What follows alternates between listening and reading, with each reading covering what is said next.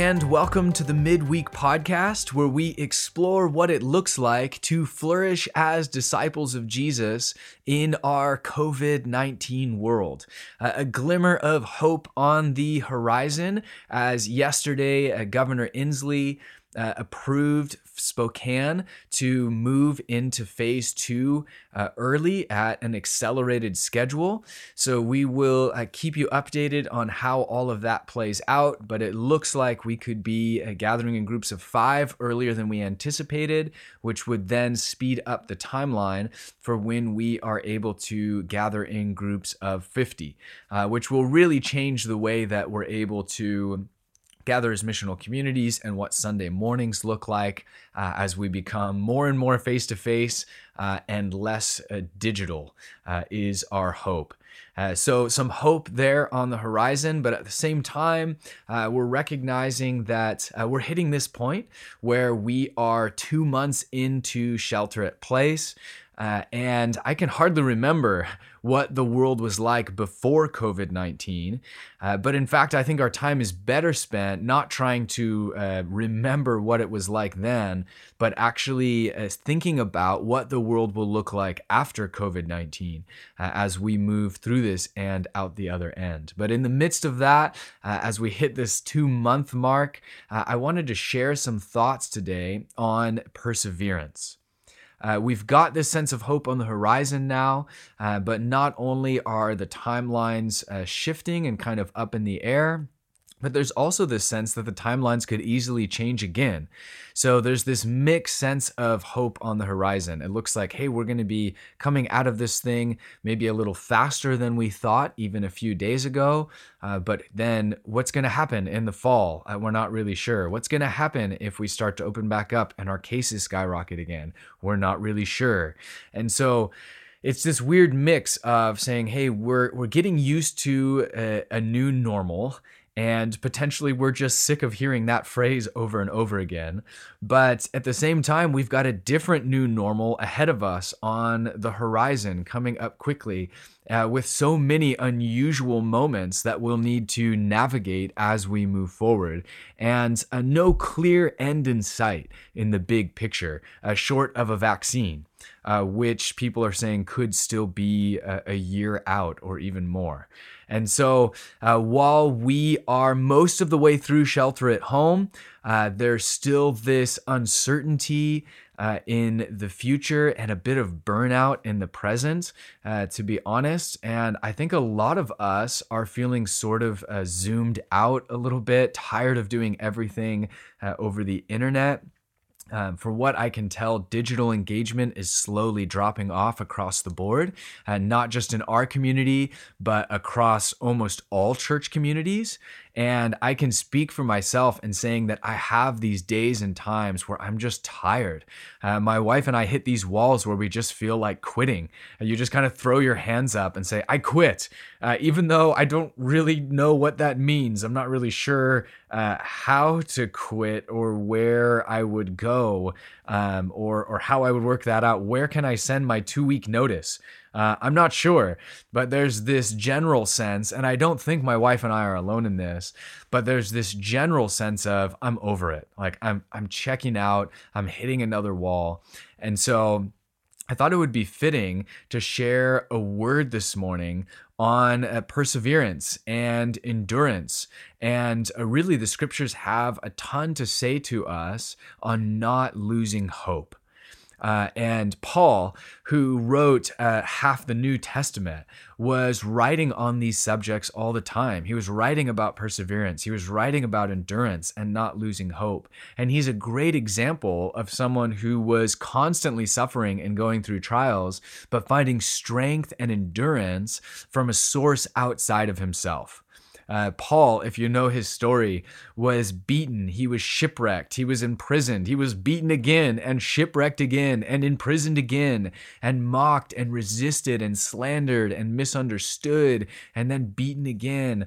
And I mean, it just goes on and on and on. And yet, He was filled with joy, filled with hope, not because he didn't feel the pain of those trials, but because he was rooted in something deeper. Paul knew endurance better than any of us. And I think he has some brilliant insights on how to survive trials and to run your race well. And obviously, there are some major differences between what we're experiencing and what Paul has experienced, but there are also some parallels as well. For most of us, it's sort of this mental battle, this mental frustration, this sort of emotional burnout that we're dealing with. But it's been very testing for many of us. And Paul knows what it's like to be imprisoned and even to experience house arrest for long periods of time. And as we look to Paul and his experience, I think the invitation is really to experience God's grace in a fresh way in the midst of this. And if you've been tuning in on Sundays, that we've been talking a lot about grace. We're in a series through the book of Galatians, which is really all about grace and how it affects our lives. But one of the things that we highlighted several weeks ago is that grace goes with us on the journey. Reducing grace down to simply forgiveness is too short-sighted. Grace includes forgiveness, and this is a problem that I had through most of my early years of following Jesus. I thought they were basically two words for the same thing, but grace is bigger than that. It includes forgiveness, but it's way more comprehensive than just forgiveness. Grace is an active empowering. It's a moment-by-moment, day-by-day empowering from God, and we need it all the time. We will never arrive at a place where we say, "Thank you, Lord, your grace has gotten me this far. Now it's up to me." Or at least we shouldn't ever arrive at that place. Paul never did. He learned the secret of being empowered by God's grace and not his own strength. In fact, Paul says, "I can do all things through Christ who gives me strength." And typically when we hear scriptures like that, I typically think of like power ministry, preaching to the crowds, healing the sick, raising the dead. But this isn't just about power ministry and planting new churches and seeing huge advances in God's kingdom. It's actually about the day-to-day routine. I can do all things through Christ who gives me strength. It's about the grind of a tough existence in a fallen world. The long trials that stretch on for months with no noticeable change in one direction or the other. It's about coping with the difficulties of life, stuck in the house with 3 little kids who are constantly testing you, stuck in a house all alone with that ring of silence in your ear, watching the weeks slowly slip by, increased pressure at work with all the new demands and long hours. Or the reverse, not enough work hours and fear that your employment will disappear. Or maybe your employment already has disappeared and you're worried about the future. The mental an emotional toll of isolation and an uncertain future. All of these things that we're experiencing, they begin to weigh on us. And if every day adds a couple of ounces of weight, it's almost unnoticeable day by day, but it's only a matter of time before all of that adds up and we end up carrying around these extra pounds of weight, and it just begins to squeeze you. And as you get squeezed, typically, in my experience, out comes stress and anxiety and yelling at your kids, or you're alone in your house or apartment just yelling at the wall, like you just feel like you're gonna go crazy. And it can be really difficult to figure out in the midst of that how we're supposed to cope or how we're supposed to receive God's grace in the midst of it. And we can be tempted, I think, to just kind of throw up our hands and let the circumstances carry us where they will. Just succumb to the pressure. Give up on this whole receiving God's grace thing. But Paul was an expert in perseverance under trials, and sometimes they were long and difficult trials. So his words should carry carry even more weight for us in our COVID world and experience. And as you're reading through Scripture, you get these little hints that, and some of them are just throwaway lines about Paul and his life, and there'll just be a little line in there that says, oh, and he was, imprisoned in such and such a place for 2 years. And then it jumps right into the next story or the next thought. And typically you skim through and don't notice, but you can kind of catch yourself thinking, wait a second, he was in prison for 2 years? Like just being isolated and cut off. He's away from friends and family. He's unable to, live out his job or his calling the way that he wants to. He's relying on handouts in order to stay afloat. Uncertain of your future and when you'll be released. He doesn't know. Will it be a day? Will it be a month? Will it be a year? And you think, wait a second, that sounds familiar. Like, isn't that a bit of what we're going through? Paul has been there. He's been through these terrific events like shipwrecks and beatings and tense public trials and riots. But a lot of what he experienced was this daily grind. It wasn't these terrific one-offs. It was just the routine, the mundane, staring out the same little window in the same cell for 2 years, wondering what it's all for. He had times where he was so squeezed by those circumstances that he cried out, Lord, who is adequate for these things? Who can endure? This is in 2 Corinthians. But he answers his own question later on in 2 Corinthians, where he says, we are adequate because God made us adequate. And he goes on in the same letter to say, do not lose heart. Though outwardly we are wasting away, inwardly we are being renewed day by day. Though the circumstances are testing us and sometimes slowly killing us on the outside, inside there's something happening in God. He's making us adequate to endure the squeezing. Here is a man who knew what it was to be tested and find that he was inadequate within himself. He knew that on his own, he didn't have what it takes. Imagine 2 years of mostly silence, staring out the same window of the same prison cell for 2 years. And in the midst of that environment, he wrote this. He said, we are under pressure. We were under pressure. He's reflecting back, far beyond our ability to endure, so that we despaired of life itself. Now, if you feel like quitting this morning, that's what Paul is describing.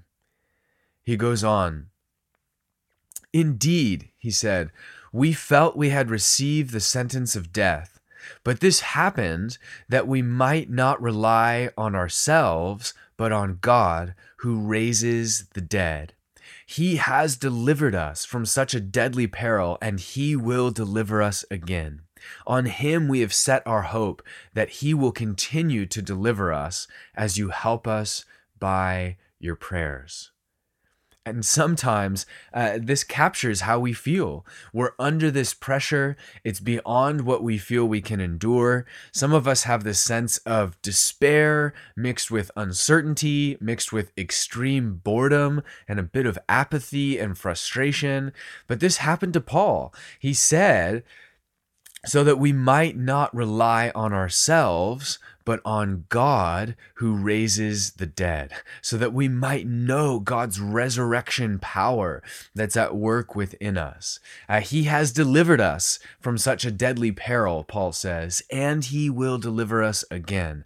On God we've set our hope, and we know that prayer makes all the difference in our trials. So when we're at the end of our rope, there's this sense in which we come to the end of ourselves. And it's very painful, but also very necessary. It becomes the foundation for fresh encounter and experience of God. We are forced into reliance on God and not ourselves. We're forced into shifting our hope toward God and not the things of this world, which COVID has proved to show show are very shakable. We're forced into this place where we experience God's resurrection power within us. And that only happens when we come to the end of ourselves. And so Paul says, hey, this is actually a beautiful thing, but the process of being forced into this place is not something that we would ask for. It has to come upon us.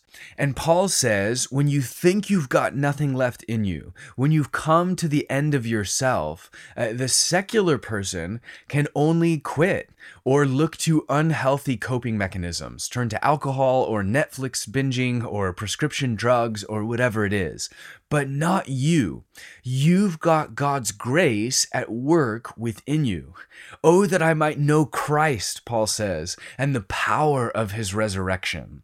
You have this light, this power, this hope, this spirit, this resurrection life at work within you. And when we come to the end of ourselves, it becomes evident that the power of God is there and at work in us. He makes us adequate to endure what we're up against, and his strength is made evident in our weakness.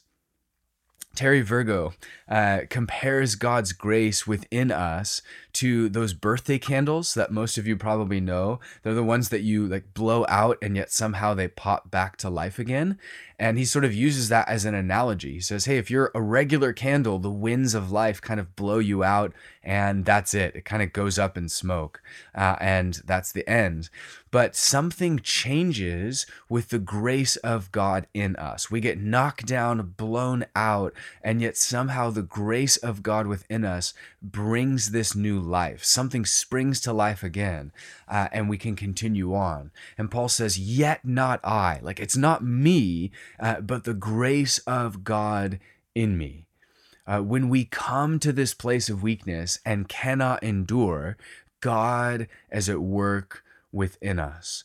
Paul says it this way in one of his letters. He says, therefore, since through God's mercy we have this ministry, we do not lose heart. We are hard pressed on every side, but not crushed, perplexed, but not in despair, persecuted, but not abandoned, struck down, but not destroyed. We always carry around in our body the death of Jesus, so that the life of Jesus may also be revealed in our body. For we who are alive are always being given over to death for Jesus' sake, so that his life may also be revealed in our mortal body. So then, death is at work in us, but life is at work in you. Therefore, do not lose heart. Don't lose heart, Paul is saying. Don't quit. We are hard pressed. We're perplexed. We might be tempted toward frustration or despair, but in the midst of it, we have the life of Jesus in us, and we face hardship, Paul says. And as we face hardship, Paul says, that this life is then revealed in us. So these times of testing sort of peel back the layers of self-sufficiency. It kind of forces us to take the mask off. But what we find isn't that we're empty and slip into despair. What we find is that the Spirit of God is at work in us, and his strength is actually revealed in our weakness. Paul continues.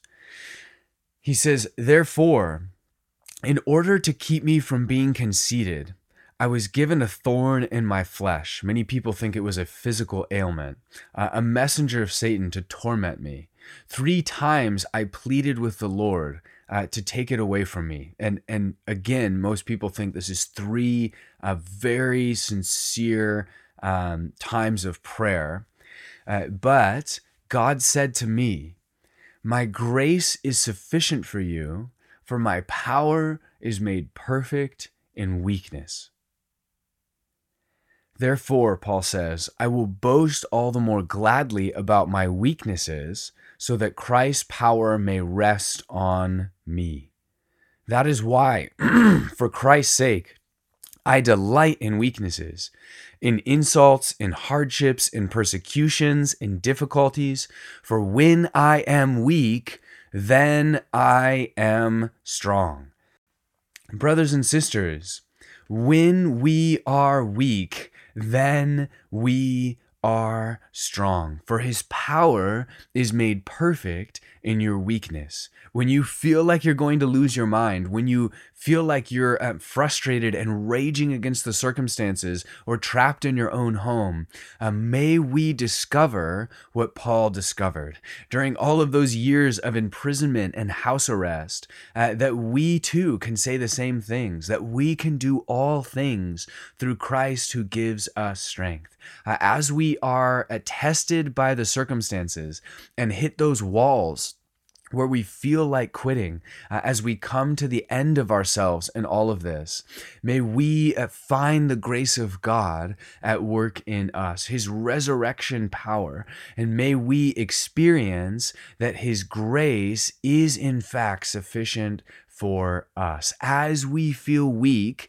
may we sense the strength of God at work in us, and may we not lose heart.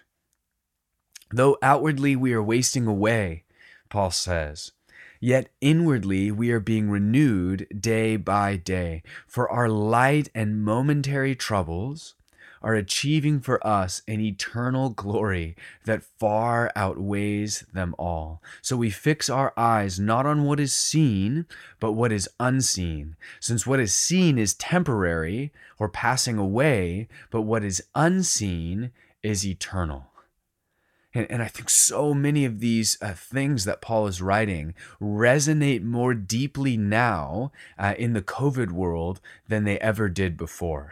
Many of us feel this sort of outer sense of wasting away, of wearing down under the circumstances, of losing some of our resolve, of feeling that our endurance fade over time. But would we also sense at the same time this inner renewal? Day by day, Paul says, meaning every day, God makes himself available to renew us from the inside out. So we fix our eyes on what is unseen rather than what is seen. What is seen is temporary, Paul says. It's passing away. It's wasting away. And that's more evident now than it ever was before. But in the midst of all of it, God is working out an eternal glory for us. These momentary troubles that we're in the midst of are actually achieving an eternal glory as they make us more like Christ. Or said another way, Paul writes elsewhere that trials create perseverance, and perseverance creates character, and character creates hope. So there's this whole other dimension here, which we don't even have time to unpack. It would have to be an entire other podcast. And that's God forming us into the image of his Son through trials. Through trials comes perseverance, which is what we're talking about this morning. But through perseverance and becoming a person who perseveres, that generates in us Christ-like character and this eternal reward that's before us. But it's all connected. So taking a step back, big picture as we tie things off, what should happen through all the ups and downs of COVID-19? Well, first and foremost, we should discover God's power at work within us in a new way, because sooner or later, each one of us comes to the end of ourselves in all of this. But these trials, they stir God's resurrection power within us, and they generate this perseverance, this sense of endurance within us as God makes us adequate for the task in front of us. And as that sense of God-given perseverance grows, it sharpens us, it enhances us, it molds our character and makes us more Christ-like. It deepens who we are. We actually come to a richer experience of God, self, and others if we rest in God in the midst of it, if we're leaning that way, if we're relying on him. So as those trials hit, as those quitting moments arise, as you slam into the next wall of disappointment or snapping at the kids or turning on your spouse or just wishing things weren't this way, try this. Don't berate yourself. Don't tear yourself down. Don't turn from God out of embarrassment. Oh, I can't believe I did that. I can't believe I snapped on the kids that way. I can't believe I said that to my spouse. Whatever it is. Instead, we come easily into his presence, knowing the grace that he has for us, knowing the righteous standing that we have before him. And as we come easily into his presence, we ask God to give that endurance and to reveal his resurrection power at work within us, knowing full well that as God strengthens us in our weakness, he gives us endurance. He gives us strength. He reveals the life of his son in us. And he actually forms us through pressure, through trials into his son. As our God-given perseverance leads to fresh character and resilience. It's possible to emerge from COVID more aware of God's power within us and looking more like Jesus than we did back in early March before all of this really hit hard. And that's my prayer for us. As we fast today, as we pray throughout the day, as we seek God together from our separate homes, my prayer is that we would experience his power within us, giving us endurance for the road ahead, whatever it looks like, regardless of what is to come. Let's pray.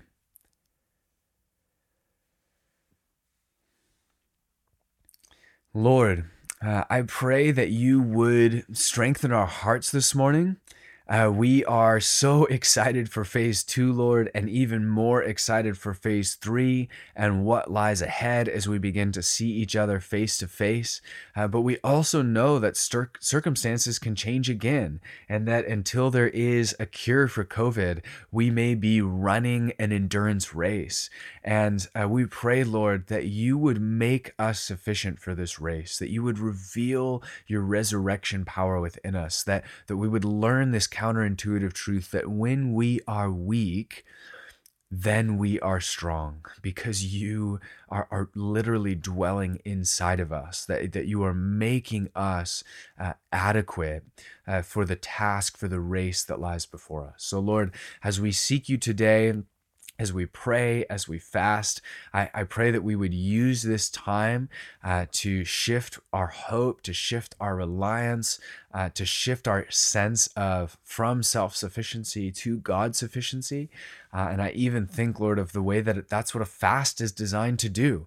It's designed to sort of bring us to the end of ourselves, to stop relying on food and self for strength, but really to all of a sudden experience your resurrection power within us, sustaining us throughout the day. And so, Lord, would we use today to grow deeper in that? And would you continue to challenge us? And Lord, would we just have a sense of your grace over our lives as we hit these continuous rounds of frustration and feeling like we just want to quit or throw in the towel or stop engaging with others? Lord, would you make us sufficient? Would we come to the end of ourselves in the most beautiful way and be sustained by you for the journey? We pray these things in Jesus' name. Amen.